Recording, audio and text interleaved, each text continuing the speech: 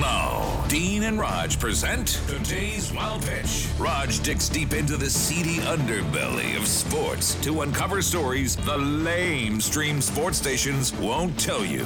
Here's Raj. Monday night's Rams-Niners game was interrupted by a moron who ran onto the field. He didn't get very far because Rams linebacker Bobby Wagner laid him out. Now, Joe Buck's call on the TV was rather uninspired. So we go to the NFL radio broadcast of the great Kevin Harlan, who is always more than happy to do the play-by-play. A stoppage in play because someone has run on the field with a smoke bomb that is pink, and he's running up the sideline. Now a couple of Rams come over there and make the tackle.